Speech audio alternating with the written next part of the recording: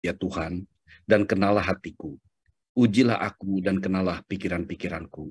Lihatlah, apakah jalanku serong, dan tuntunlah aku di jalan yang kekal. Saudara, kita bersyukur untuk pimpinan penyertaan Tuhan dalam setiap hidup kita, hari demi hari, waktu demi waktu. Hari ini, 2 Juni, kita memasuki bulan yang ke-6. Artinya 5 bulan sudah kita lewati. Kita merasakan pimpinan Tuhan pada waktu mau masuk tahun 2023, banyak pikiran-pikiran berkecamuk nih, apakah yang akan terjadi di tahun 2023. Tapi kita bersyukur sekali Tuhan memimpin, memelihara kita. Bahkan jauh lebih daripada itu, Tuhan terus menganugerahkan berkat rohani kepada setiap kita melalui PA The Mission. Minggu demi waktu, minggu kita lewati terus. Dan saya percaya banyak sekali yang mendapatkan berkat firman Tuhan yang luar biasa. Kita terus doakan supaya The Mission dipakai Tuhan untuk terus menjadi saluran berkat, memuliakan nama Tuhan, semakin mengenal Tuhan, semakin mengasihi Tuhan. Baik Bapak Ibu Saudara sekalian, kita akan bersama-sama memulai dengan doa pembukaan. Mari kita bersama-sama bersahati masuk di dalam doa, minta pimpinan dan penyertaan Tuhan. Bapa dalam surga, kami bersyukur kepadamu ya Tuhan. Engkau adalah Allah yang begitu mengasihi kami.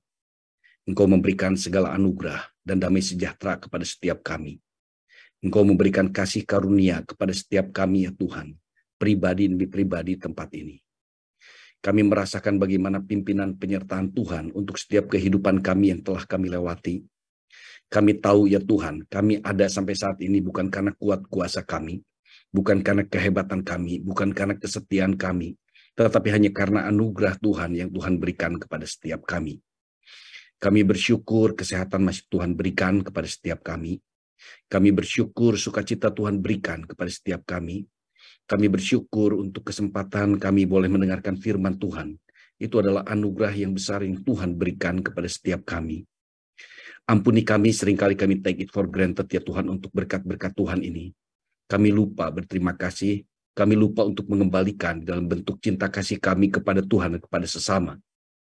Tetapi biarlah ya Tuhan melalui apa yang kami pelajari hari demi hari, minggu demi minggu, waktu demi waktu, Tuhan akan membentuk kami semakin hari semakin serupa Kristus Yesus, menjalankan seluruh kehendak Tuhan dalam kehidupan kami. Tuhan, pagi ini kami akan melanjutkan pembahasan kitab Wahyu. Tuhan urapi pendeta Wilson yang akan menyampaikan firman Tuhan. Biarlah kuat kuasa Tuhan akan terus mengurapi dia dengan kuasa daripada Roh Kudus, sehingga firman Tuhan boleh keluar daripada mulutnya merupakan isi hati daripada Tuhan yang ingin Tuhan sampaikan kepada setiap kami. Persiapkan hati setiap kami untuk mendengarkan firman Tuhan. Rendahkan hati kami, rendahkan dan sanggupkan pikiran kami untuk menerima firman-Mu ya Tuhan. Firman yang begitu agung, firman yang begitu ajaib, firman yang begitu kuat, yang akan masuk ke dalam hati setiap kami. Tuhan, biarlah hati kami menjadi satu tanah yang subur, di mana firman Tuhan tersebut akan tumbuh, akan berbuah lebat, sehingga nama Tuhan dimuliakan, sehingga kami semakin mengasihi Tuhan dan mencintai Tuhan. Terima kasih Tuhan, kami serahkan PA The Mission pagi ini ke dalam tangan-Mu.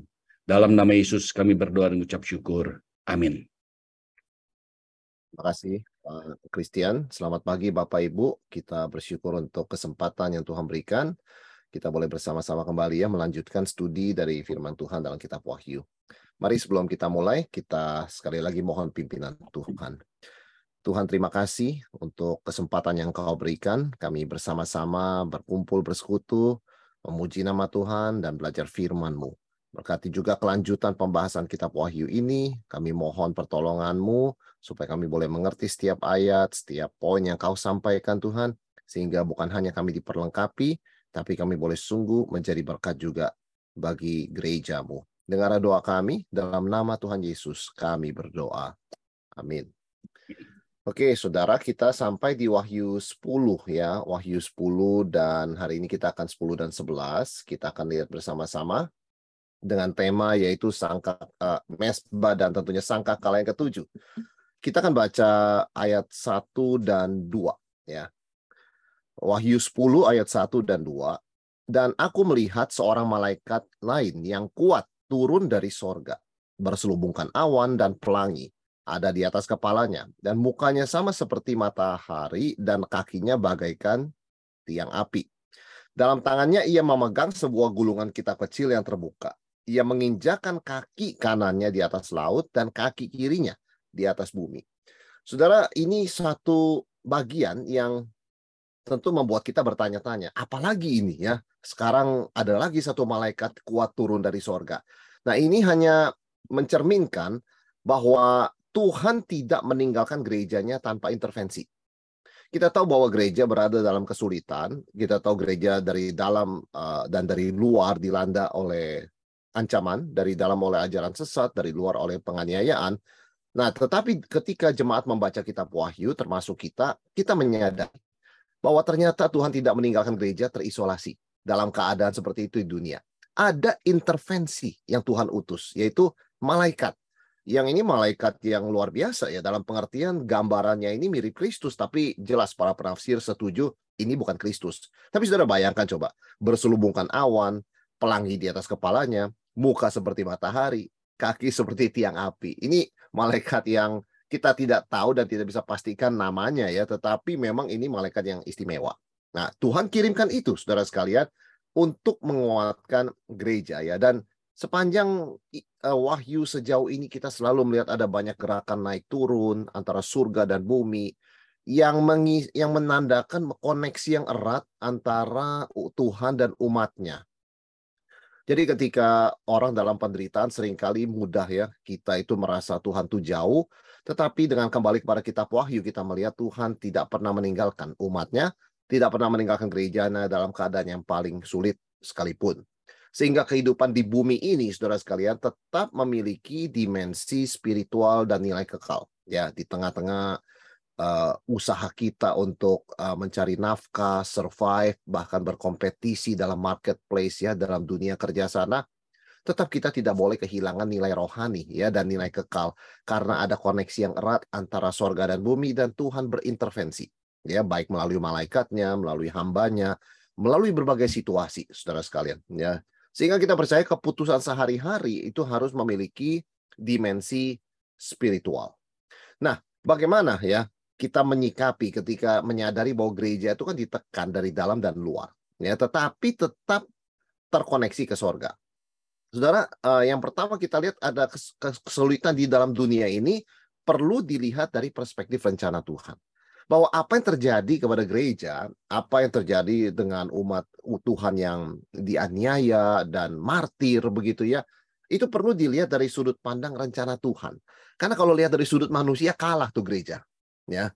Tapi kalau lihat dari sudut pandang Tuhan ternyata enggak, itu rencana Tuhan tetap maju ya sesuai dengan jadwalnya Tuhan ya, sehingga kita perlu melihat kesulitan di dunia itu dari perspektif rencana Tuhan. Nah, itu sebabnya malaikat ini yang diutus Tuhan, malaikat istimewa ini membawa gulungan kitab kecil. Artinya apa? Ya, ini berbeda dengan gulungan kitab yang sebelumnya begitu, tetapi ini kan bagian dari gulungan kitab yang sebelumnya. Dia kan gulungan kitab kecil. Artinya apa isinya? Rencana Tuhan itu tetap dijalankan tanpa halangan. Ya, ini gulungan kitab yang tadinya Yohanes sempat menangis karena nggak bisa dibuka, tapi akhirnya Yesus, anak domba, bisa membuka. Itu kan berarti kita, ya, Yohanes kita itu tahu rencana Tuhan. Sekarang kitab itu sudah dibuka. Demikian pula dengan gulungan kitab kecil. Ada rencana Tuhan sampai menetil, juga itu disingkapkan. Di tengah kesulitan gereja, tengah pergumulan kita. Dan dikatakan bahwa malaikat yang diutus ini, kaki kanannya di atas laut, kaki kirinya di atas bumi. Maksudnya apa tuh, Bapak Ibu Saudara sekalian? Artinya Tuhan berkuasa atas dunia ini, baik di laut maupun di bumi. Ya, dia bukan seperti dewa-dewi yang ini dewa gunung, hanya bisanya di gunung. Oh, ini dewa laut, dia hanya bisa di laut. Ya, ini dewa darat, begitu kan, hanya bisa di darat atau di lembah. Tidak. Dia adalah Allah yang berdaulat, yang mengutus malaikatnya, yang memegang seluruh ciptaan dan seluruh sejarah begitu ya, dan juga dia menguasai berbagai tempat, bahkan semua tempat. Nah, ini kaki kanan di laut, kaki kiri di bumi, ini ada background sejarah sedikit, saudara sekalian, yaitu suatu keajaiban, salah satu dari 7 keajaiban dunia zaman kuno. Sekarang sudah tidak ada, sudah hancur ya. Itu namanya Colossus of Rhodes di kota Rhodes di Yunani. Seperti apa gambarnya? Seperti ini, saudara sekalian ya. Jadi para ahli percaya waktu berdiri Colossus of Rhodes itu seperti ini. Jadi kapal-kapal tuh masuk lewat di antara dua kakinya. Artinya apa? Patung ini atau dewa ini atau apa yang direpresentasikan dianggap menguasai masuk keluarnya perdagangan dan kapal. Dia adalah pintu masuk orang ke kota Rhodes, begitu ya. Kakinya memang dua-duanya di darat, tetapi kalau kita lihat lokasinya itu di laut ya. Sehingga kalau kita mengerti bahwa zaman itu pernah ada keajaiban dunia yang terkenal, saudara sekalian, kita mulai bisa membayangkan apa maksudnya dalam penglihatan Yohanes, malaikat istimewa, malaikat kuat ini yang Tuhan utus, kaki kanannya di atas laut, kaki kirinya di bumi. Itu hanyalah suatu gambaran yang orang mengerti, begitu ya. Tuhan itu menguasai seluruh alam semesta. Tidak ada peristiwa yang tidak lewat dia. Tidak ada peristiwa di luar dia, di luar kendali dia. Semuanya lewat dia, melalui dia, dan di dalam dia. Nah, saudara sekalian, ini kan sebuah penghiburan. Ya. Dan berikutnya kalau kita melihat, malaikat ini Tuhan utus sebagai pengantara, begitu kan. Nah, tetapi kan ini menimbulkan pertanyaan, saudara sekalian ya. Kristus juga pengantara. Ya. Malaikat juga perantaran dengan gulungan kitab kecil menyampaikan pesan dari Tuhan, berita dari Tuhan. Pertanyaan kita, sebetulnya yang dimaksud dengan pengantara begitu ya, malaikat atau Kristus, ya kan? Apa bedanya, Pak? Kalau sudah ada Kristus, kenapa perlu malaikat? Ya. Kemudian kalau ada malaikat itu, apa kita sebagai orang Kristen nggak perlu memperhatikan malaikat? Kok kita jarang ngomongin malaikat? Saudara sekalian, kita mesti clear. Malaikat dan Kristus seolah-olah kesannya sama-sama perantara. Tetapi kita harus mengetahui perbedaan yang sangat jelas. Ya, Kristus itu kebenaran. Akulah jalan dan kebenaran. Jadi Kristus bukan cuma membawa kebenaran, dia itu kebenaran. Ya, tetapi malaikat itu membawa berita dari Allah kepada manusia. Jadi malaikat itu fungsinya messenger. Ya, dia menyampaikan berita. Kristus adalah truth. Jadi bukan cuma Kristus itu messenger ya, tetapi dia itu truth, dia itu the message gitu loh ya, berita itu sendiri, saudara sekalian. Sedangkan malaikat memang adalah seorang utusan yang membawa message atau berita dari Tuhan. Dia messenger, tetapi Kristus adalah kebenaran itu sendiri. Dan kita tahu yang kedua, Kristus sebagai pengantara, disebut pengantara karena dia memperdamaikan Allah dan manusia berdosa. Malaikat itu perantara pesan Allah, tapi nggak bisa mendamaikan manusia berdosa. Itu sebabnya kita harus membedakan mungkin istilahnya dalam bahasa Indonesia perantara dan pengantara, saudara sekalian ya. Yesus itu pengantara dalam pengertian, ya kalau bukan karena Yesus yang Allah 100%, manusia 100%, nggak mungkin manusia berdosa bisa damai dengan Allah yang kudus, ya kan. Dan di sini kita melihat natur Yesus adalah Allah sejati, manusia sejati. Sedangkan malaikat adalah ciptaan ya, makhluk rohani yang diciptakan oleh Tuhan.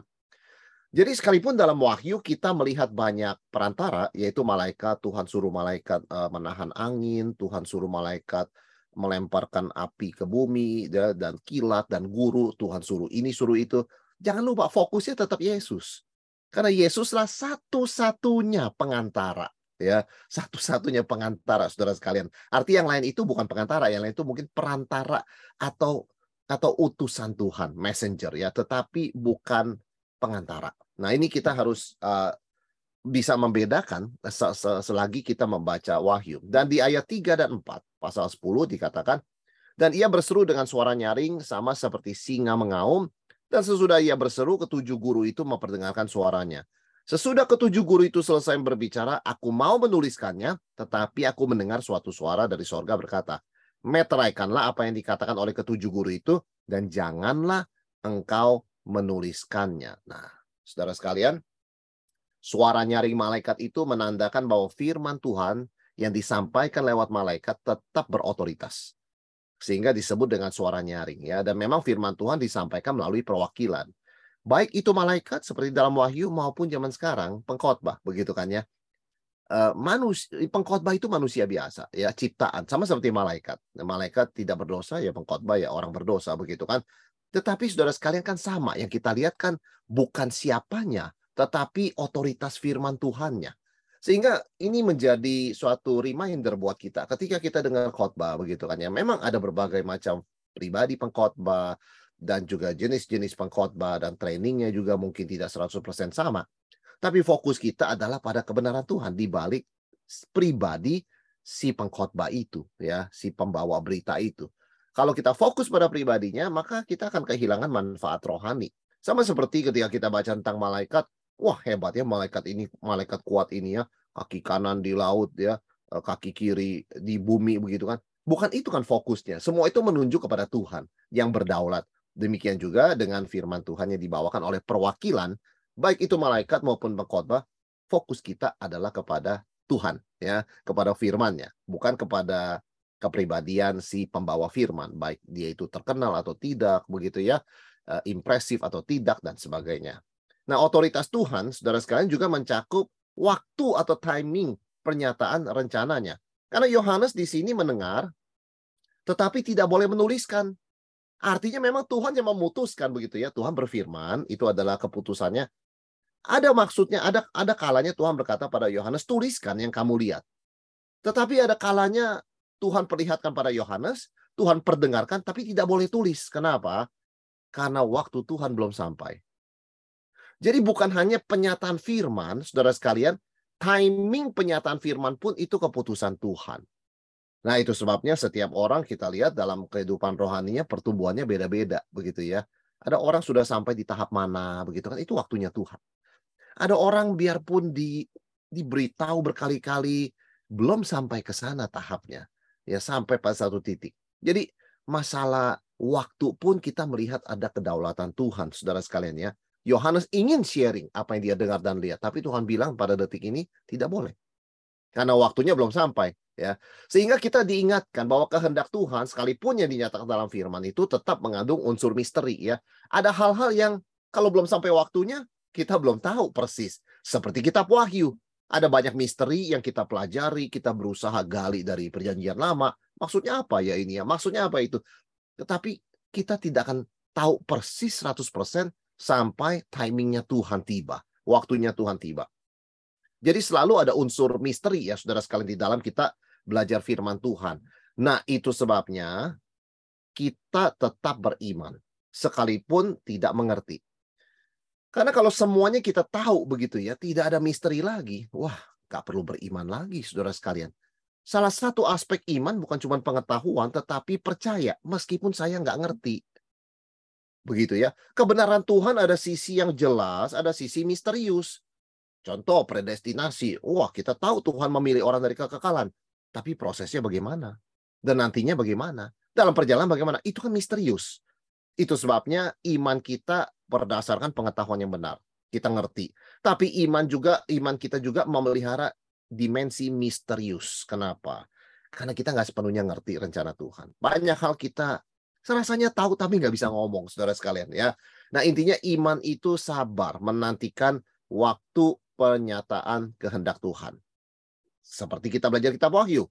Suatu saat kita akan lebih mengerti ketika peristiwa itu sudah terjadi. Ya, sekarang kita bisa persiapan, kita bisa waspada. Nah, saudara sekalian, dan di sini kita melihat ada jaminan yang Tuhan berikan di tengah perubahan goncangan yang dahsyat. Malaikat yang kulihat berdiri di atas laut dan di atas bumi mengangkat tangannya ke langit dan bersumpah demi Tuhan yang hidup sampai selama-lamanya. Ya kan? Tidak akan ada penundaan lagi. Saudara, malaikat mengangkat tangan kanan itu berarti sumpah. Saudara tahu kalau di pengadilan ya, misalnya kita nonton film begitu ya. Kalau angkat tangan kanan itu kan sumpah. Kalau orang bersumpah di pengadilan itu angkat tangan kanan ya. Aku bersumpah. Artinya semua statement yang dikatakan itu benar. Kenapa mesti pakai sumpah? Untuk menegaskan ya bahwa ini semua tidak akan berubah karena Tuhan itu kekal. Kalau Tuhan sudah ucapkan janji, itu stay the same, sama aja. Begitu maka dikatakan ia bersumpah demi Dia yang hidup sampai selama-lamanya. Itu kan kekal berarti ya. Jadi seperti Tuhan itu nggak berubah, tidak hidup sampai selama-lamanya, maka tidak akan berubah juga janjinya itu. Nah, di sini dasar keselamatan, jaminan keselamatan. Kenapa kita sebagai orang Kristen yakin kapanpun Tuhan panggil kita, kapanpun Yesus datang 2 kali, kita pasti masuk surga. Bukan karena kehebatan rohani kita stabil. Kita tuh naik turun Bapak Ibu ya. Kadang kita di atas, kadang kita di bawah. Kadang kita taat dan dekat sama Tuhan. Kadang kita, ya karena godaan dunia dan kedagingan, kita jauh dan tidak taat. Tapi yang membuat kita percaya bahwa kita itu sekali selamat tetap selamat, itu kekekalan Tuhan dan janjinya. bahwa Tuhan tidak pernah berubah. Jadi dasarnya bukan di kita, tetapi di dalam Tuhan yang sama sampai selama-lamanya. Dan tentunya dasar yang kedua bagi kepastian janji Tuhan atau sumpah ini adalah kedaulatan Tuhan, bahwa Dia menciptakan langit dan segala isinya, laut dan segala isinya, tidak akan ada penundaan lagi. Artinya Tuhan yang mengontrol timing, mengontrol tempat, mengontrol caranya, ya. Dan ini satu penghiburan. Artinya di tengah kesulitan pasti nggak selamanya, saudara sekalian, ya. Banyak orang seringkali goncang, kenapa masalah saya nggak selesai-selesai begitu kan. Tetapi kita tahu pertolongan Tuhan pasti datang. Ya, dan timing Tuhan itu berbeda-beda, saudara sekalian. Tetapi kita perlu pegang janji Tuhan dan perlu perhatikan kata-kata ini. Tidak akan ada penundaan lagi. Artinya pada satu titik kita mencapai yang namanya finalitas waktu. Itu akan selesai kok. Sebab itu dalam kesulitan, ya, salah satu hal yang bisa menghiburkan orang percaya adalah begini. This is not forever. Ya, ini nggak selamanya. Ada orang bergumul, anaknya masih kecil, begitu kan, dan kemudian banyak beban, dia harus bekerja, dia harus ngurus anak. Tapi dia diingatkan apa? Anak nggak selamanya kecil. Anak nggak selamanya kecil. Pada suatu titik kalau dia sudah besar, mungkin kita akan rindu begitu ya masa-masa dia kecil. Jadi nikmati waktu yang Tuhan pimpin, karena waktu akan mencapai finalitasnya one day. Dan nggak akan kembali lagi. Tidak ada lagi penundaan, saudara sekalian. Rencana Allah akan segera dieksekusi, and there's no turning back. Nggak bisa balik lagi pada titik itu, ya. Sehingga menyadarkan kepada kita setiap menit itu berharga. Termasuk ketika kita mengalami kesulitan. Saudara sekalian, Tuhan seringkali pakai kesulitan untuk membuat kita jadi pribadi yang lebih mirip Yesus, lebih dewasa, begitu ya. Dan kalau kita tidak lagi mengalami kesulitan, kesempatan ini juga berbeda begitu ya. Nah, itu sebabnya gunakan waktu dengan baik dan secara maksimal untuk Tuhan, termasuk memaksimalkan kesulitan kita.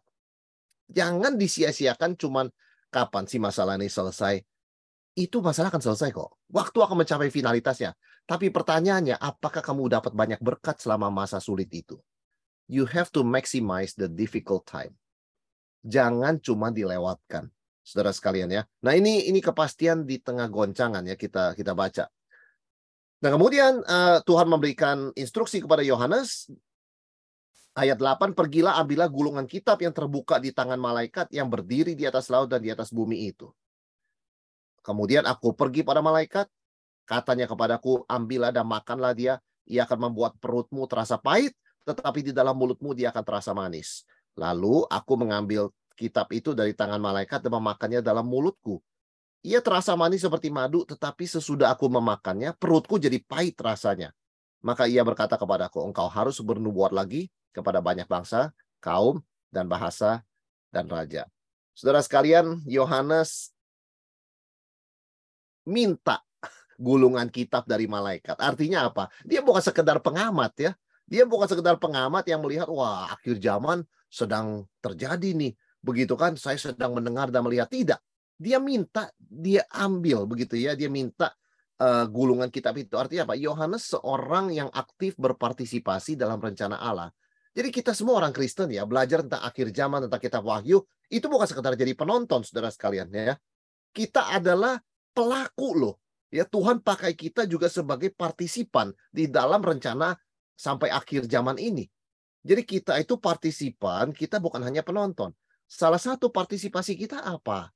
Memberitakan firman, mencerna firman. Ya, itu sebabnya dikatakan Yohanes diminta makan gulungan kitab itu.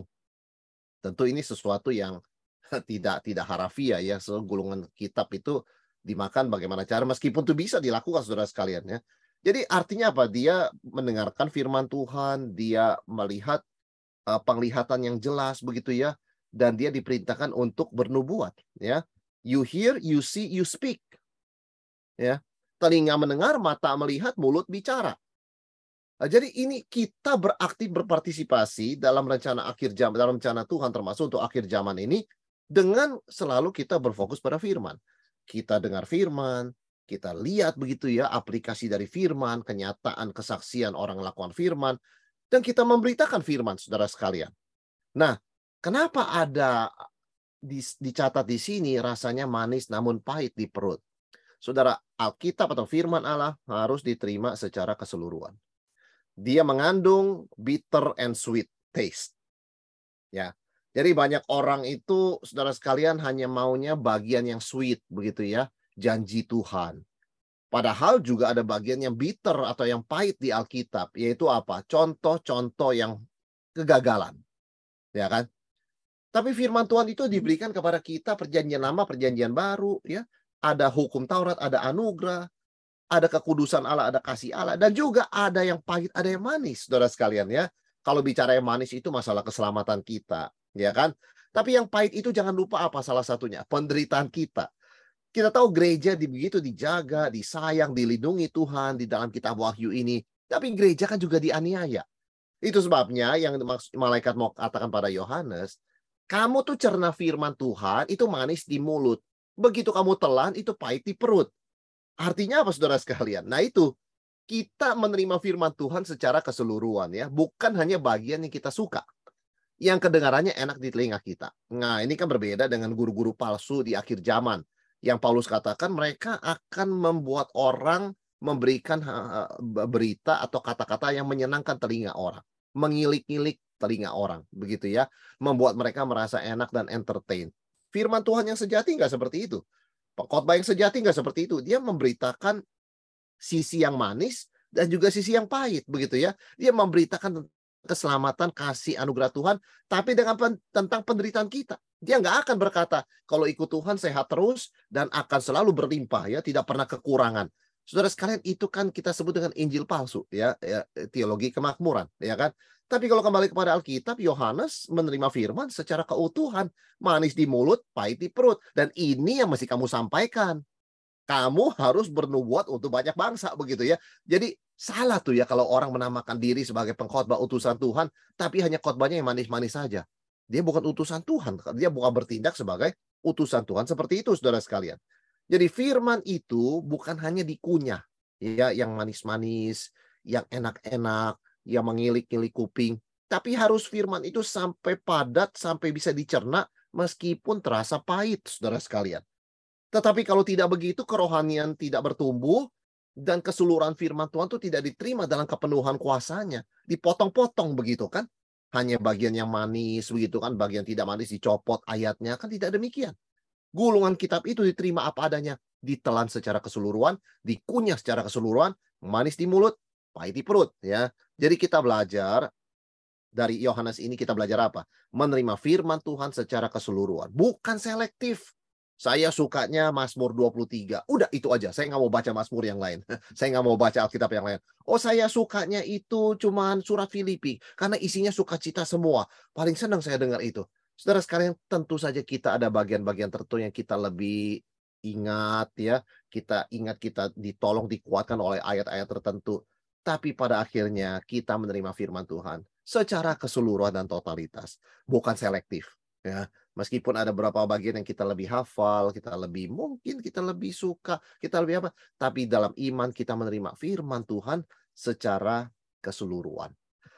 Nah, saudara sekalian, itu yang kemudian malaikat perintahkan pada Yohanes, engkau harus bernubuat lagi kepada banyak bangsa dan kaum dan bahasa dan raja. Ya, ini satu perintah yang ya tidak mudah, saudara sekalian ya. Yohanes, Tuhan mau Yohanes mengulangi nubuat, ya. Kan sudah ngomong Yohanes kan ya, disuruh ngomong lagi, saudara sekalian. Tuhan mau Yohanes mengulangi nubuat. Saudara, firman Tuhan itu kan diberitakan berulang-ulang. Ya, tapi tetap sama kuasanya ya. Kalau film berulang-ulang kita bosen ya. Tapi kalau firman Tuhan, kalau kita dengar di gereja, di radio, atau kita baca, atau kita nonton di YouTube, itu kan sebetulnya tidak jauh berbeda ya. Jarang-jarang kita mendapat hal yang totally baru begitu loh. Yang sebelumnya kita nggak pernah dengar sama sekali, nggak pernah terpikir. Itu kan jarang. Tapi semakin kita mengulang-ulang begitu ya, dengar firman Tuhan, sekalipun bagian yang sama, itu justru semakin kita itu dikuatkan, bukan bosen, saudara sekalian ya. Karena Alkitab bukan sekedar catatan sejarah. Udah tahu kok. Coba kasih tahu yang lain yang saya belum tahu. Tetapi Alkitab itu firman Allah yang bicara secara fresh di setiap zaman, termasuk masa kini. Sebab itu nggak bisa bosen. Kita ngobrol suami istri kan nggak bisa bosen. Kita ngobrol dengan teman juga nggak bisa bosen. Mungkin ngobrolnya pernah ngobrol hal itu sebelumnya, Tetapi memang kita ngobrol dengan orang yang hidup begitu ya. Bukan sekedar baca catatan sejarah. Demikian pula firman Allah Alkitab itu jangan dilihat sekedar catatan sejarah. Yang kalau kita dengar lagi sudah tahu, saya nggak mau dengar lagi lah, bosan. Tapi itu firman Allah yang hidup, saudara sekalian. Dia berbicara fresh di dalam zaman kita dan di setiap zaman. Begitu loh, secara fresh. Tidak pernah usang. Ya. Sehingga segala godaan tentang firman, sudah pernah bosannya, merasa sudah pernah dengar, itu mesti kita buang jauh-jauh. Karena Yohanes kan disuruh bernubuat lagi. Artinya ngulangin lagi kan. Memperingatkan lagi, ya, menguatkan lagi, mengucapkan lagi apa yang sudah dia pernah ajarkan. Nah, ini penting, saudara sekalian ya. Semakin dalam kita belajar firman Tuhan, termasuk mengulang, saudara sekalian, semakin kita bisa melihat big picture rencana Allah. Ketika kita belajar sesuatu yang sama di dalam usia yang berbeda, itu tangkapannya lain sekali. Ketika kita baru percaya dengar Yohanes 3 ayat 16, karena begitu besar Allah kita mengerti penekanannya, saya nggak masuk neraka, saya dapat hidup yang kekal. Semakin kita bertumbuh, penekanannya berbeda. Karena begitu besar kasih Allah. Oh, kasih Allah begitu besar ya. Kan berbeda. Pertama-tama menekankan pokoknya saya jangan masuk neraka. Siapa yang percaya kepadanya tidak binasa. Nah itu ketika baru belajar, percaya, baru percaya. Tapi setelah dewasa, karena begitu besar kasih Allah dia memberikan anaknya yang tunggal. Kita punya anak ya, bisa bayangkan kita memberikan anak kita yang kita sayangi. Kan sulit. Tapi itulah ya, bagian yang sama dibaca lagi dalam waktu dan kedewasaan yang berbeda. Penghargaan kedalamannya itu lain, saudara sekalian. Karena itu kita jangan pernah bosan, jangan pernah segan, jangan pernah mundur ya ketika kita belajar firman Tuhan, termasuk firman Tuhan yang sudah pernah kita dengar. Karena firman Tuhan itu tetap bersifat universal, berlaku buat semua bangsa dan bahasa. Dan Yohanes dikatakan bernubuat kepada banyak bangsa dan kaum, bahasa dan raja. Dan firman Tuhan pun melampaui otoritas raja dan pemerintah. Jadi bahkan kepada hal-hal politik, hal-hal duniawi begitu ya, hal-hal yang sangat-sangat bersifat duniawi itu firman Tuhan relevan, saudara sekalian ya. Karena itu Yohanes diminta oleh Tuhan untuk berbicara kepada raja, ya, bangsa, ya.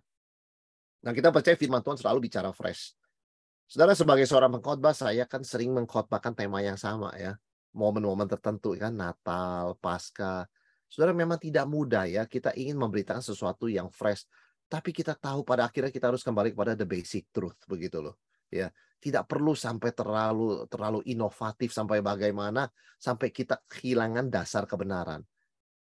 Itu harus kita ingat ya, firman Tuhan ya memang kembali kepada basic, back to the Bible, saudara sekalian. Dan kita jangan sampai pernah merasa bosan ya, lelah begitu ya, atau merasa kuping saya udah nggak bisa mendengarkan, kenapa? Sudah terlalu sering dengar.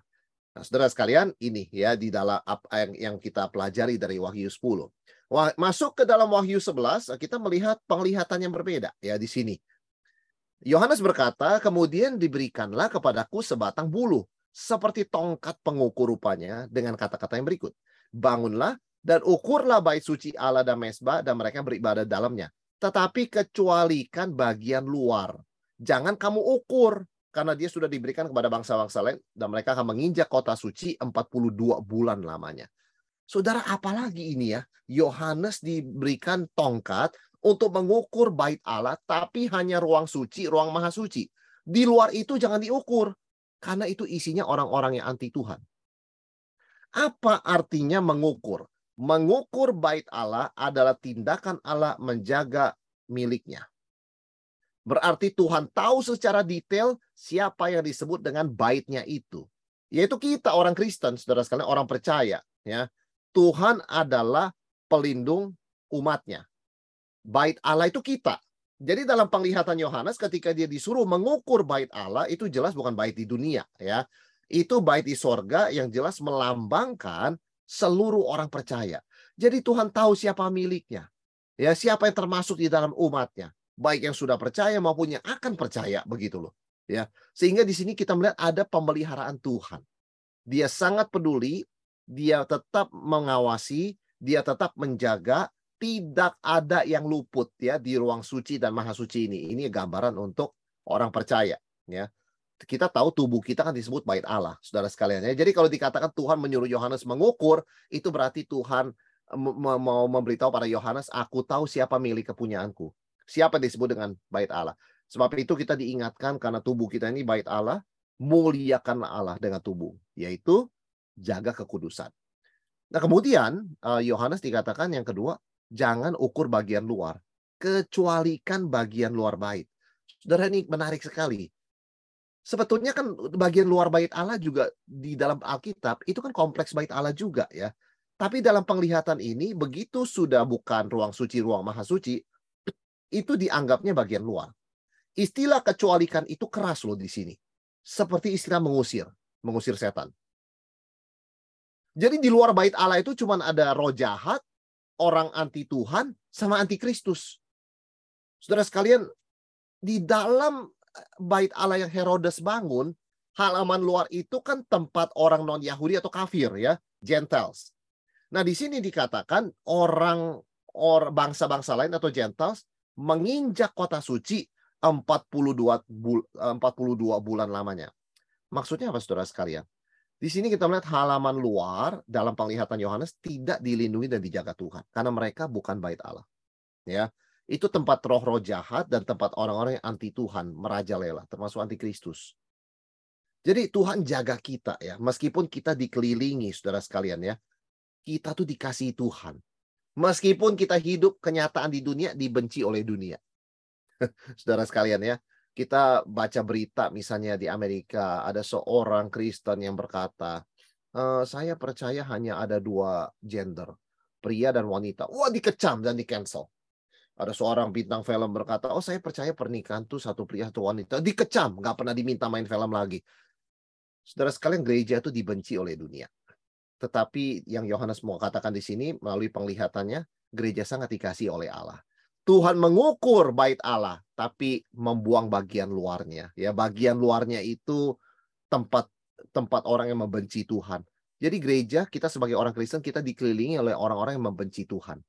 Tetapi kita sendiri dijaga oleh Tuhan ya. Jadi inilah paradoks gereja ya, maksudnya inilah realita hidup gereja. Kita disayang oleh Tuhan, dijaga oleh Tuhan, tapi dibenci oleh dunia.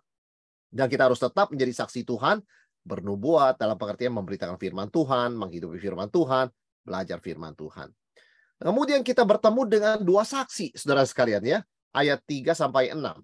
Dan aku memberi tugas kepada kedua saksiku supaya mereka bernubuat sambil berkabung 1260 hari lamanya. Kita bicara mengenai 42 bulan, 1260 hari ya, sebentar. Pertama kita melihat ada 2 saksi. 2 saksi ini siapa, saudara sekalian?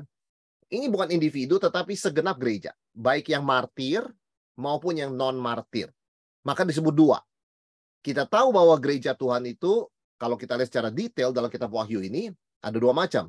Yang mati martir, yang melayani Tuhan tanpa mati martir. 2 saksi ini menandakan memang gereja secara keseluruhan ya, totalitas gereja. Dan kenapa 2, saudara sekalian? Karena memang dalam sistem pengadilan, paling sedikit harus ada 2 saksi supaya kesaksian itu sah, dipertimbangkan. Kalau cuma 1 saksi, itu nggak sah. Itu bisa aja opini atau persepsi, begitu ya. Tapi kalau 2, pengadilan mulai mempertimbangkan. Maka itu sebabnya ada 2 saksi. Waktu Yesus dimuliakan di atas gunung, ada 2 saksi kan, Elia dan Musa. Ya, saudara sekalian ya. Dan di sini kita lihat ciri-ciri dari 2 saksi ini, ya sebetulnya seperti Elia dan Musa, meskipun ini maksudnya gereja. Kalau kita baca, saudara sekalian, saksi ini apa? Ayat yang ke-5. Jikalau orang hendak menyakiti mereka, keluarlah api dari mulut mereka. Nah, ini kan mengingatkan kita ya, seperti api yang Elia minta turun dari langit. Kemudian jikalau ada orang hendak menyakiti, orang itu harus mati secara itu. Mereka mempunyai kuasa menutup langit supaya jangan turun hujan selama mereka bernubuat. Saudara ingat kan? Zaman Elia minta kepada Tuhan, Tuhan jangan turunkan hujan. Berapa tahun? 3 tahun lebih tidak turun hujan. Ini kan seperti Elia. Kemudian juga satu lagi seperti Musa. Maka mereka punya kuasa, ayat 6 ya, mengubah air menjadi darah, memukul bumi dengan segala jenis tulah atau malapetaka. Lah ini kan Musa, air dari darah dan tulah. Jadi 2 saksi ini seperti Elia dan Musa, tapi bukan. Ini artinya seluruh orang percaya. Tetapi memang gambarannya dipakai Musa dan Elia. Apa yang 2 saksi ini lakukan? Mereka memakai kain kabung, menyerukan pertobatan. Saudara sekalian, mereka bukan khotbah yang enak-enak ya. Mereka pakai kain kabung dengan muka yang sedih. Mereka menyerukan pertobatan. Jadi memang satu sisi kita jadi saksi Tuhan, memberitakan Injil sukacita. Juru selamat sudah datang, kamu percaya, kamu diselamatkan, tidak binasa. Tapi juga ada sisi profetik, peringatan. Jangan berbuat dosa, bertobatlah, ya jangan ikut dunia ini, jangan nuruti keinginan daging. Nah, itu sisi profetik, peringatan yang keras, saudara sekalian, ya. Dan Roh Kudus dikatakan melindungi semua kedua saksi ini, ya. Di mana kalau ada orang menyakiti mereka akan kena begitu ya, akan kena malapetaka. Dan berapa lama mereka bersaksi? 1260 hari. Itu sama dengan 42 bulan, sama dengan 3,5 tahun, sama dengan 1,5 dan setengah. Di dalam Alkitab, di dalam kitab Wahyu, 3,5 tahun adalah masa yang terbatas. Karena masa yang genap itu 7 tahun. Ini setengahnya. Artinya, sesulit-sulitnya kita menderita, itu temporer. Dan Tuhan kasih batas. Nggak akan full 7 tahun, saudara sekalian. Dalam pengertian 3,5 tahun ya. Tuhan izinkan iblis, roh jahat, dan dunia menindas gereja. Dan Tuhan berikan waktu pertobatan melalui 2 saksi yang bernubuat ini. Jadi waktu penganiayaan gereja dengan waktu kesaksian itu sama. Disebutnya 42 bulan, 1260 hari, tapi sama. Intinya apa? Gereja harus tetap setia bersaksi di tengah penganiayaan. Gereja dikasihi Allah, namun dibenci dunia. Lalu kalau dia dibenci dunia, dikasihi Allah, kenapa nggak ditarik ke sorga? Kenapa dia tetap dalam dunia? Supaya dia tetap setia bersaksi. 1260 hari, roh jahat dan orang-orang benci gereja, menyiksa gereja. 1260 hari juga gereja seperti 2 saksi bernubuat bersaksi. Ya. Dan dikatakan saudara sekalian gereja itu seperti apa? Seperti 2 kaki dian. Ya. Kalau kita baca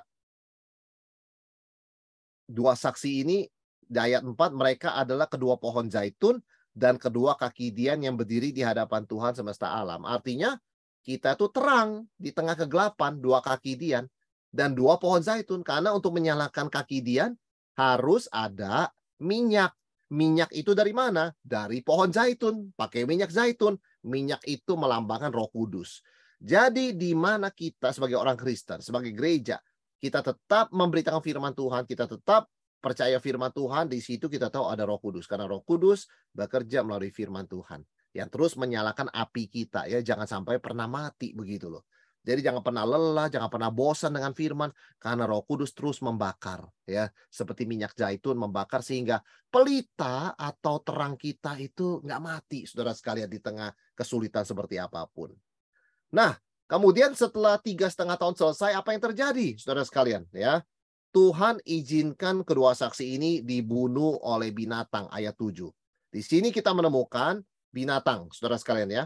Binatang ini adalah antikristus. Karena kenapa? Dia berasal dari jurang maut. Jadi bersifat roh jahat nih ya, roh antikristus. 2 saksi ini mati martir. Artinya mereka terus bersaksi sampai mati. Dan bangsa-bangsa menghina mayat martir, ya. Mereka itu menyeret mayat mereka terletak di atas jalan raya. Berarti dibiarkan saja, nggak dikubur, saudara sekalian ya. Secara rohani disebut Sodom dan Mesir, di mana Tuhan mereka disalibkan.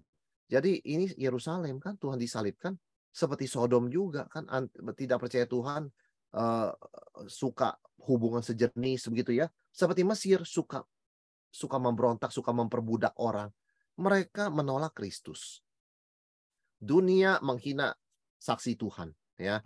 Tetapi dunia juga merayakan kematian 2 saksi. Dikatakan orang-orang dari segala bangsa, segala suku melihat mayat mereka 3,5 hari, 3,5 lagi saudara sekalian ya, 3,5 hari temporer. Dan orang-orang itu tidak memperbolehkan mayat mereka dikuburkan. Mereka yang diam di atas bumi bergembira, bersukacita. Mereka atas kematian itu berpesta, saling mengirim hadiah, karena kedua nabi itu telah merupakan siksaan bagi semua orang yang diam di muka bumi. Saudara, mereka senang sekali ketika orang Kristen mati martir.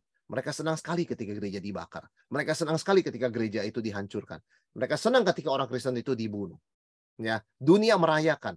Dunia, saudara sekalian, semua yang diam di atas bumi. Ini ada indikasi yang beberapa penafsir suka sebut one world religion. suatu saat di dunia akan ada semacam satu pemerintahan dengan satu agama saja yang memaksakan semua orang untuk menerima tandanya. Ya, ini satu indikasi. Karena kita sudah masuk kepada binatang di pasal 11 ini, dan kita sudah masuk kepada agendanya, yaitu dia mau seluruh bumi itu anti Tuhan. Jadi kita mungkin mengantisipasi, saudara sekalian, munculnya suatu ajaran, suatu aliran yang begitu populer, yang mempersatukan, memaksa, sehingga tidak boleh ada perbedaan pandangan. Harus ikut dia. Maka itu dikatakan ketika dua saksi ini mati, karena dua saksi ini kan beda. Mereka percaya, mereka bersaksi tentang Kristus. Seluruh dunia bersuka cita. Akhirnya ini orang-orang yang bikin nyiksa kita dengan Injil ini ya, nyiksa kita dengan peringatan dari Tuhan, akhirnya mati juga. Mereka lega sekali, saudara sekalian. Mereka celebrate, mereka kirim hadiah. Selamat ya, kita sudah mati nih. Ini orang-orang yang bawel ngomong kebenaran ini. Kita bisa hidup dengan sistem agama kita yang kita suka. Saudara, itulah ya. Itu yang kita lihat, dunia akan menuju ke sana ya. Dunia menolak iman Kristen ya. Jadi orang Kristen akan menderita karena mengikut Kristus. Tetapi ingat, ini bukan akhir semuanya. Hanya 3,5 hari kok matinya, saudara sekalian ya. Setelah itu akan dibangkitkan. Artinya apa? Seperti Yesus kan ya. Artinya apa yang mereka lakukan kepada orang Kristen akan segera dibalas. Dan itu membawa kita, saudara sekalian ya, ke ayat berikutnya, di mana kedua saksi ini dibangkitkan. Jadi perayaan orang-orang yang anti Tuhan itu cuma bertahan 3,5 hari. Very short. Jadi perhatikan nih, saudara sekalian ya. Kalau kita lihat nampaknya iblis menang, kita lihat kefasikan dan roh-roh antikristus menang, ingat, umur mereka pendek. Itu sebabnya kalau mereka merayakan, mereka bersorak-sorai, mereka saling kirim hadiah, kita tidak patah semangat, kita tetap percaya, bahkan kita bisa bersuka cita, karena kita tahu umurnya pendek. Tuhan membangkitkan kedua saksi setelah 3,5 hari, dan Tuhan menegaskan kesaksian mereka benar. Kematian mereka, kesaksian mereka tidak sia-sia. Dan ini mengingatkan kita, sekalipun ditindas, gereja akhirnya pasti bangkit dan menang. Ya, jadi kita melayani itu fokusnya pada validasi Tuhan. Nggak peduli dunia itu suka atau nggak suka. Gereja memang dibenci dunia kok, tapi disayang Tuhan. Sebab itu kita waktu melayani, fokusnya adalah kepada validasi dari Tuhan ya, bukan cari pujian dari manusia, saudara sekalian. Nah, sebaliknya setelah ini terjadi, nah suasana bumi berubah. Penduduk bumi berubah dari sukacita menjadi takut ya. Ayat yang ke-12, dan orang-orang itu ayat 3 dan disaksikan oleh musuh-musuh mereka, ayat 11 ya. Dan semua orang yang melihat mereka menjadi sangat takut. Saudara, dua saksi ini terbukti saksi benar dari Tuhan, kemudian diangkat ke langit ya. Seperti Yesus naik ke surga, membuktikan dia adalah orang yang diurapi oleh Allah. Dan penduduk bumi sadar saat itu mereka membuat kesalahan besar. Blunder mereka, saudara sekalian ya. Mereka make a big mistake. Saudara sekalian, saat dua saksi naik ke surga, Tuhan mengirimkan gempa bumi, 7.000 orang mati, 1/10 kota rubuh, dan orang-orang lain sangat ketakutan memuliakan Allah di surga. Tapi 7.000 kan sedikit ya, secara jumlah. Ini satu peringatan, sebagian ya. Masih ada kesempatan bertobat, saudara sekalian. Lalu dikatakan mereka memuliakan Allah karena takut. Nah, pertanyaannya kan, takut itu takut apa? Takut Allah apa takut hukuman? Jadi memuliakan Allah di sini tidak bisa diartikan pasti bertobat, saudara sekalian ya. Karena takut akan hukuman, setelah melihat gempa bumi, 1/10 kota rubuh, ya mungkin mereka cuma takut hukuman, tapi hatinya betul-betul tidak suka sama Tuhan, begitu loh. Nah, ini kita lihat mengasihi diri, takut hukuman, tidak sama dengan mengasihi Allah. Kita orang Kristen bukan cuma orang yang takut masuk neraka ya. Saya nggak mau binasa di neraka. Kita orang yang mengasihi Allah. Kalau orang cuma takut tak masuk neraka, maka dia percaya pada Yesus, cuman itu, ya dia mengasihi diri. Padahal semua orang Kristen itu dipanggil mengasihi Tuhan. Maka orang Kristen sejati bukan sekedar dia tidak takut masuk neraka, karena dia yakin dia masuk surga, tapi dia mengasihi Allah. Ya, saudara sekalian ya. Karena orang-orang ini kan memuliakan Tuhan juga, tapi kan sebenarnya mereka mengasihi diri mungkin ya, tidak mengasihi Tuhan sama sekali. Pertobatan sejati kita melihat ya, di titik ini akan semakin sulit di akhir zaman. Karena orang tanda kutip secara klise memuliakan Tuhan, tapi sebetulnya tidak mengasihi Tuhan, tidak takut akan Tuhan, cuman takut hukuman dan sayang sama dirinya aja. Ya, kita melihat itu sebabnya sesudah ditimpa oleh berbagai malapetaka tetap aja nggak bertobat, saudara sekalian. Ya, Dan akhirnya kita sampai kepada celaka ketiga, kan ada 3 celaka ya, yang adalah saat yang sama, sangkakala ketujuh. Ini adalah mulainya penghukuman kekal untuk orang berdosa, saudara sekalian ya. Ketika sangkakala 7 dibunyikan, itu mengandung 7 cawan. Nanti kita akan bahas lagi di pasal 16 ya. Jadi akan ada penundaan, akan ada berhenti sebentar bahas tentang hal ini sampai pasal 16 7 cawan. Intinya apa? Totalitas murka Allah dicurahkan ketika sangkakala ketujuh dibunyikan. Jadi keadaan tuh berbalik ya. Segenap sorga bersukacita merayakan. Tadinya kan mereka yang di bumi merayakan kan 2 saksi mati. Sekarang kita di sorga yang akan bersukacita. Kenapa? Kerajaan dunia sudah ending. Ditransfer dan mulainya kerajaan Allah dan Mesiasnya. Jadi itulah titik langit dan bumi yang baru. Karena yang lama sudah berlalu, dikalahkan dan dihukum. Dan orang percaya akan memuji Tuhan atas keadilan dan kemahakuasanya. Saudara, saya bayangkan ya, kita kalau sendirian ngomong yang benar, melawan 100 orang teriak kita itu pembohong, itu susah kan? Suara kita kalah keras meskipun kita ngomongnya benar. Tapi nanti keadaan berbalik. Suara kita di sorga begitu keras ngomong memuji Tuhan atas keadilannya, mereka di bumi ketakutan nggak bisa ngomong, mereka akan dihukum. Keadaan sekarang suara gereja meskipun bicara kebenaran kalah kencang ya dengan kebohongan dunia, saudara sekalian. Tapi ingat, tetap setia bersaksi, tetap setia beritakan firman, tetap setia hidupi firman. Karena one day suara kita lebih kencang daripada mereka. Dan mereka akan tenggelam di dalam hukuman. Nah, saudara sekalian, kita melihat Yohanes di dalam Wahyu ada puji-pujian kepada Allah ya di penutup pasal 11 ini. Ke-24 tua-tua yang duduk di hadapan Allah, di atas takhta mereka sungkur menyembah Allah. Ya, saudara sekalian ya, memuji kedaulatan pemerintahan Tuhan yang kekal. Tuhan adalah pencipta yang berdaulat. Ya, hari Tuhan telah tiba. Keadaan terbalik. Bangsa-bangsa yang tadi yang marah sekarang jadi gemetar. Karena Tuhan mencurahkan amarahnya. Dan murka Tuhan di sangkakala ketujuh ini mengakhiri sejarah dunia dan sejarah bangsa-bangsa. Kiamat, saudara sekalian ya, that's the end ya, boleh dikatakan that's the end ya, murka Tuhan di sangkakala ketujuh. Dan waktunya tiba untuk penghakiman dan upah. Nasib akhir orang percaya dan tidak percaya itu sangat berbeda. Ya. Yang tidak percaya akan dihukum, yang percaya diberikan upah. Saudara, orang percaya disebut hamba, nabi, orang kudus, orang yang takut akan Allah, besar dan kecil. Ya, inilah gereja. Ya, kita mendapatkan upah karena komitmen kepada Tuhan dan setia menjadi saksi sampai akhir. Sebaliknya, mereka yang menghancurkan ciptaan Tuhan dengan dosa akan dihancurkan oleh Tuhan. Sampailah kita pada the end, saudara sekalian ya, ayat 19, maka terbukalah bait suci yang di sorga dan kelihatanlah tabut perjanjiannya dalam bait suci itu, dan terjadilah kilat dan deru guru dan gempa bumi dan hujan dan es lebat, hujan es lebat. Saudara, at the end, bait suci terbuka. Sekali lagi, bait suci di sorga. Ya. Artinya kalau itu sudah terbuka, that's the end. Antara sorga dan bumi itu tidak lagi ada misteri dalam pengertian ini ya. Tabut perjanjian dinyatakan, saudara sekalian. Tabut perjanjian kan di dunia sudah nggak ada begitu ya. Ini kan pasti sesuatu yang di sorga, yaitu sesuatu kehadiran Allah sendiri. Dan mulailah sukacita dan hidup yang kekal. Tabut perjanjian melambangkan kehadiran dan kemurahan Allah. Kedekatan Allah dan kita ya. Sehingga tabut itu kemana saja pergi, kita pergi tabut itu ikut ya. Demikian tabut itu kemana kita juga ikut ya.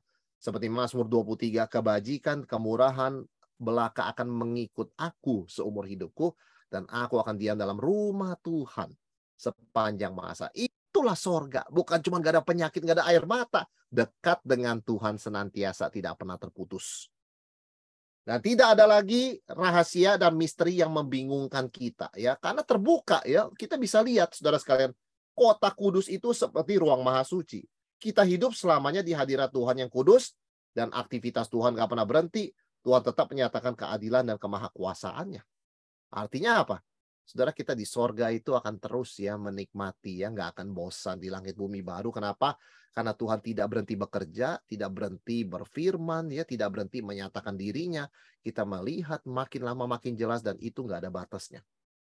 Ya. Dan inilah ya keadaan akhir dari gereja, dari orang percaya yang setia, ya. Dan kita semua yang sungguh-sungguh percaya pasti setia sampai akhir. Dan keadaan kita sangat berbahagia di akhirnya, ya. Itu the end, ya, sejauh ini sampai pasal yang ke-11. Saya kembalikan kepada Pak Christian, ya, untuk boleh memandu kita di dalam sesi berikutnya. Siapakah itu? Apakah Paulus dan Petrus? Tolong diterangkan dua orang saksi tersebut, Pak. Ya, baik. Makasih Pak Yaya pertanyaannya. Dua saksi adalah sebetulnya untuk kita gereja, Pak. Gereja segala abad, segala tempat. Baik itu yang mati martir maupun yang tidak mati martir. Jadi dua saksi itu hanya itu sebetulnya, tapi artinya adalah totalitas gereja, ya Pak Yahya, ya. Jadi bukan dua individu, Pak, tapi seluruh orang percaya. Nah, kenapa dua? Seperti saya sebutkan tadi, karena itu jumlah minimal untuk sebuah kesaksian diterima di pengadilan, ya. Jadi dua ini boleh kita anggap kalau itu gereja, yaitu orang-orang yang mati martir dan orang-orang yang tidak mati martir, begitu loh. Jadi dia bukan Petrus Paulus, ya Petrus Paulus termasuk di dalamnya, tetapi ini lebih mirip dengan Musa Elia, ya Pak Yahya, ya. Lebih mirip dengan Musa Elia, tetapi bukan mereka sebenarnya ini, ya. Ini adalah kita gereja. Karena kita tahu kan Elia tidak mati. Musa ya mati, tetapi kan mayatnya di mana, begitu kan, ya. Ini berbeda, sedangkan ini kan mayatnya diarak di jalan, begitu loh. Ini kan gereja sebetulnya, orang Kristen yang memang mati disalib, mati dibakar, dibunuh, tidak dikubur, dimakan binatang buas dan sebagainya. Jadi inilah kita, Pak Yahya, sebetulnya, yaitu anak-anak Tuhan, kita semua gereja. Oke, kemudian saya mau tanya mengenai Zakaria 14, Pak, ayat 4. Saya bacakan, ya. Pada waktu itu kakinya akan berjejak di Bukit Zaitun yang terletak di depan Yerusalem di sebelah timur Bukit Zaitun. Itu akan terbelah dua dari timur ke barat sehingga terjadi suatu lembah yang sangat besar. Setengah dari bukit itu akan bergeser ke utara dan setengah lagi ke selatan.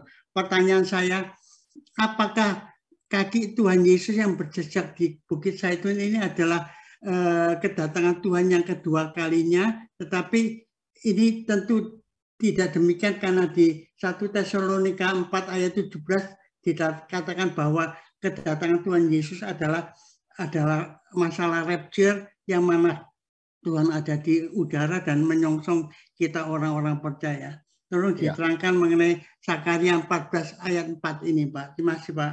Ya, Zakaria 14 ayat 4 ini berbicara memang pertempuran akhir, ya Pak Yahya, ya. Kalau kita baca ayat 3, Tuhan akan maju berperang melawan bangsa-bangsa itu seperti ia berperang pada hari pertempuran, ya. Jadi ini adalah akhir dari pertempuran akhir Armageddon. Dan mengenai pengangkatan, saya dan saya kira banyak hamba Tuhan lain percaya, Pak Yahya, bahwa pengangkatan itu akan terjadi tidak jauh daripada kemenangan Tuhan kedatangannya kedua kali. Ya, memang ada pandangan yang mengatakan pengangkatan terjadi saat nanti gereja dianiaya, begitu loh. Yang setengah-setengah ya dianiaya, yang sungguh-sungguh sudah di sorga tidak dianiaya, begitu kan. Baru setelah lewat masa 7 tahun kesengsaraan, Yesus datang kembali. Nah, saya secara pribadi, dan saya tahu banyak rekan-rekan hamba Tuhan juga yang mungkin berbicara di mission ini, mempunyai pandangan yang tidak seperti itu, Pak Yahya. Tapi kita percaya bahwa pengangkatan itu dengan kedatangan Yesus kedua kali itu sebetulnya sama, ya, saling langsung, begitu loh. Jadi ketika sangkakala berbunyi, Tuhan datang, kita jumpa Tuhan di udara, kita diangkat, tapi kemudian segera setelah itu kita akan datang bersama Kristus di bumi, langit dan bumi yang baru, Pak. Ya, jadi tidak ada satu masa di mana kita hidup di udara jauh dari bumi selama masa tertentu, ya, seperti 7 tahun kesengsaraan. Itu bukan yang saya percaya, ya Pak, ya. Jadi saya percaya bahwa segera setelah kita diangkat, kita akan datang lagi kembali ke bumi dan yang sudah dimurnikan dari segala dosa. Kira-kira begitu, Pak Yahya. Maafkan kalau membingungkan. Jadi pengertian saya adalah setelah kita diangkat ke surga melalui rapture itu tadi, Pak, maka itu Tuhan Yesus akan turun bersama-sama dengan kita dan kakinya Yesus menjejak kakinya di Bukit Zaitun, begitu, Pak? Iya, bisa seperti itu, Pak, ya. Karena memang itu peristiwa yang sangat berhubungan sekali. Jadi memang tidak ada gap di situ. Betul, Pak. Iya. Oke, terima kasih, Pak. Ya, sama-sama, Pak. Baik, terima kasih Pak Yahya, Pak Wilson untuk jawabannya. Ada satu pertanyaan di chat room, itu dari Pak Yusuf Arbianto. Kebangkitan diktator komunis ateis baik dari Rusia maupun China. Apakah itu refleksi dari kitab Wahyu? Bisa menjadi salah ya refleksi dari kitab Wahyu, karena apa yang dikatakan dalam Wahyu ini memang terjadi berulang-ulang dalam sejarah. Ada ambisi-ambisi yang berdosa, ambisi-ambisi tidak kudus yang mau menguasai dunia, begitu ya. Nah, itu semangat antikristus sebetulnya, mau mengontrol orang. Dan kita percaya dengan kemajuan teknologi AI ya, dari negara-negara yang disebutkan ini ya, Rusia, China, itu bukannya mustahil manusia itu hidupnya akan dikontrol ya. Sekarang barusan bahkan pemerintah Amerika sudah approve suatu chip yang akan ditanamkan dalam otak. Ya, itu Neuralink. Itu baru di-approve. Kalau pemerintah approve itu tinggal digulirkan, saudara sekalian ya, sudah dapat izin. Jadi bisa kita bayangkan kalau kita mau berpikir sangat negatif dan pesimis ya, berarti satu saat orang itu bisa dikendalikan dari Bluetooth begitu ya. Karena itu kan berhubungan sama syarafnya, ditanam di dalam syarafnya. Pertama-tama untuk membantu orang cacat bisa bergerak. Karena mungkin selama ini dia sudah lumpuh begitu kan ya, tetapi dengan tanamkan chip somehow bisa ada koneksi dengan anggota tubuh yang cacat dan tidak bisa bergerak. Tapi penggunaan ini di tangan orang berdosa tentu bisa menjadi sesuatu yang sangat negatif ya. Jadi saya percaya kita perlu waspada ya, dan kita tetap mesti berjaga-jaga dan berdoa. Kebangkitan ateis, kebangkitan komunis, LGBTQ begitu ya, transgender dan sebagainya. Ini semua tanda-tanda di mana kalau tidak setuju akan ada konsekuensi. Ya, kita bersyukur di Indonesia sejauh ini ya, kita masih bebas mempercaya dan mempraktekkan apa yang kita percaya. Tapi misalnya kita melihat seperti di banyak negara yang lain, itu tidak ya, tidak seperti itu. Karena itu ya kita tetap berdoa dan berjaga-jaga ya, ini untuk menjawab pertanyaan Pak Yusuf. Jadi intinya Pak, yang saya sebutkan tadi, seluruh dunia itu seperti seluruh dunia itu melawan gereja, melawan orang Kristen, itu memang kecenderungan diktator atau totalitarian yang tercermin di dalam sistem ateis komunis. Semua orang harus ikut, yang tidak ikut akan bayar harga, begitu ya, akan ada konsekuensi. Nah, kecenderungan itulah yang disebut dengan one world religion. Semua orang dipaksa ikut, dipaksa ini, paksa itu, kalau tidak bisa hidup. Nah, itu yang kita perlu waspadai. Benar sekali, Pak Yusuf ya. Ya, terima kasih. Selanjutnya ada satu pertanyaan, ini tidak berkaitan langsung dengan kitab Wahyu. Izin bertanya tentang bisa anytime atau mostly pas hari Pentakosta saja. Tanda-tanda sudah dapat, apakah menjadi tanda-tanda sudah dapat baptisan Roh Kudus?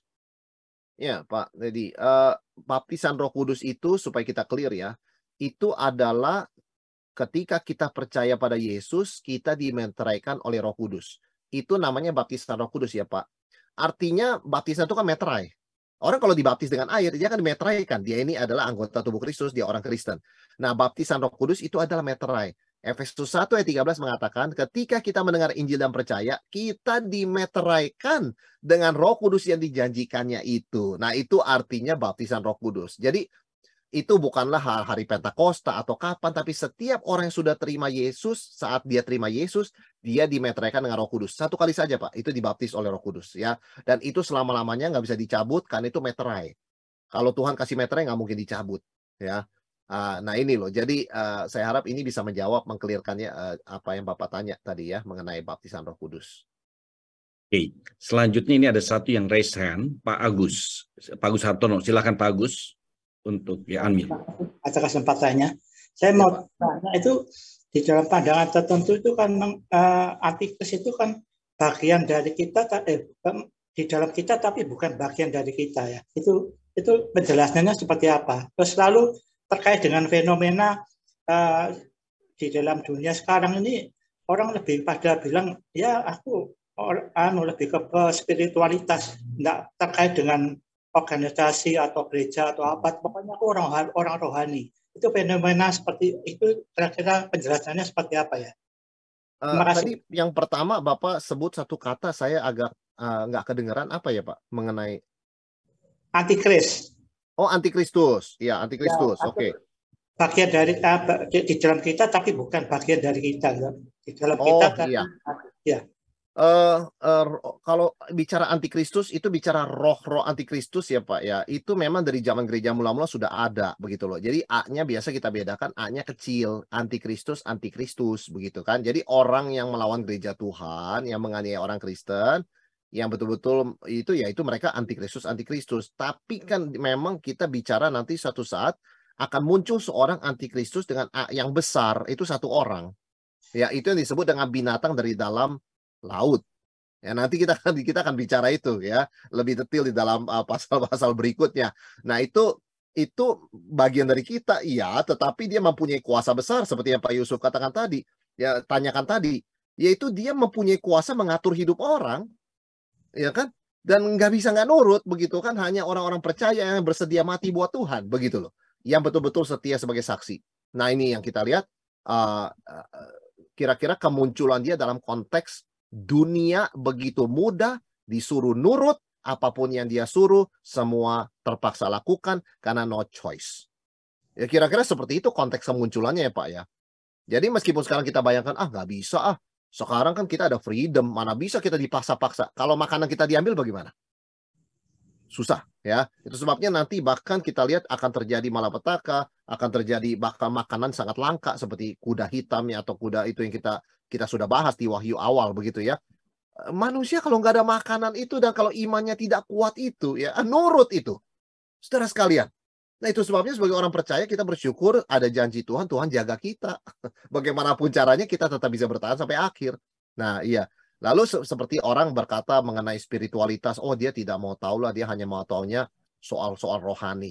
Ya, tapi tetap saja kalau kitab Wahyu dituliskan kan untuk kita itu bisa waspada dan siap-siap ya Pak ya. Artinya mata telinga kita mesti terbuka juga kepada tren di dunia ini begitu ya. Kita bukannya sekedar up to date dengan teknologi supaya kita lebih tahu dari orang lain, supaya kita bisa tetap setia pada Tuhan sampai akhir.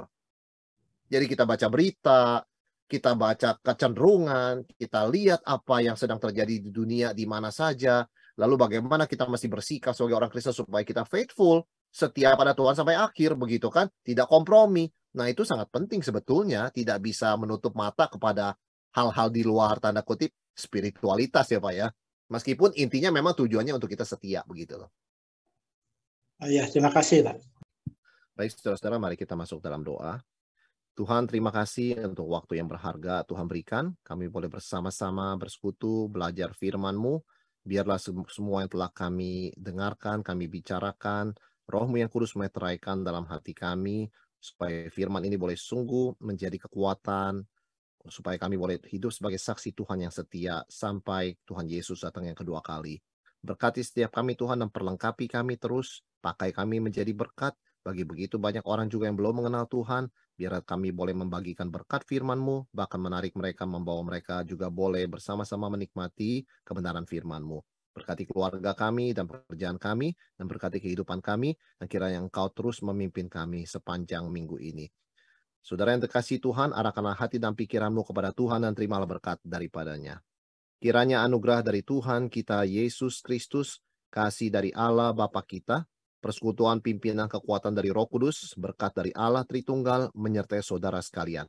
Mulai dari hari ini sampai Yesus datang yang kedua kali, bahkan sampai selama-lamanya. Amin.